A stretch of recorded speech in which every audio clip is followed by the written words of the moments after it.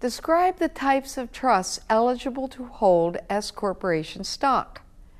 For business and estate planning flexibility for S corporation owners, several types of trusts can be S corporation shareholders. Be aware, however, that when S corporation stock is transferred to trusts, care has to be taken to coordinate the S corporation shareholders' estate plans with the business ownership. This is important because a shareholder's death could cause the decedent's stock to be transferred to testamentary trusts under the decedent's will. The types of trusts eligible for S corporation ownership include grantor trusts, testamentary trusts, voting trusts, qualified subchapter S trusts, QSSTs, and electing small business trusts, ESBTs. Other than ESBTs, qualifying trusts must have at least one deemed shareholder. Let's start with grantor trusts. With a grantor trust, the grantor is treated as the owner for income tax.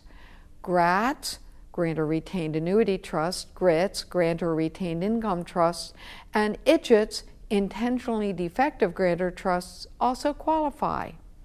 This means an S corporation shareholder can fund a revocable trust with company stock without jeopardizing the S election.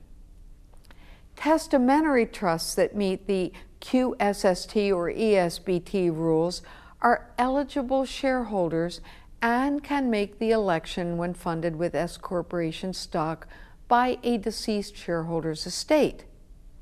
A voting trust is used to make certain that shareholders will vote their stock according to a preconceived plan. S corporation shareholders can form a voting trust since the trust is an eligible shareholder. A QSST can also hold S corporation stock if it meets certain specific requirements. Distribution of all trust income to an individual.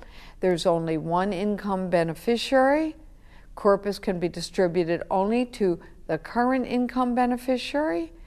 Each trust income interest has to end on the earlier of the income beneficiary's death or the trust termination. A trust termination during the income beneficiary's life requires the distribution of trust assets to that beneficiary, and beneficiaries make the S election within 2 months and 16 days of receiving the stock.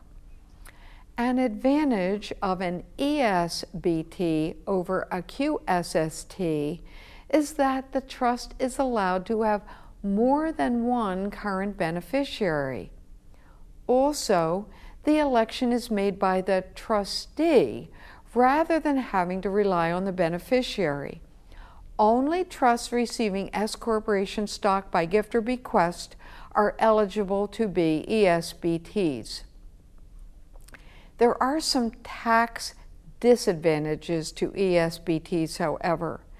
The net effect of the ESBT tax provisions is that the tax on the S corporation income can't be shifted to the ESBT beneficiaries, and S corporation income passed through to the trust is taxed at maximum rates.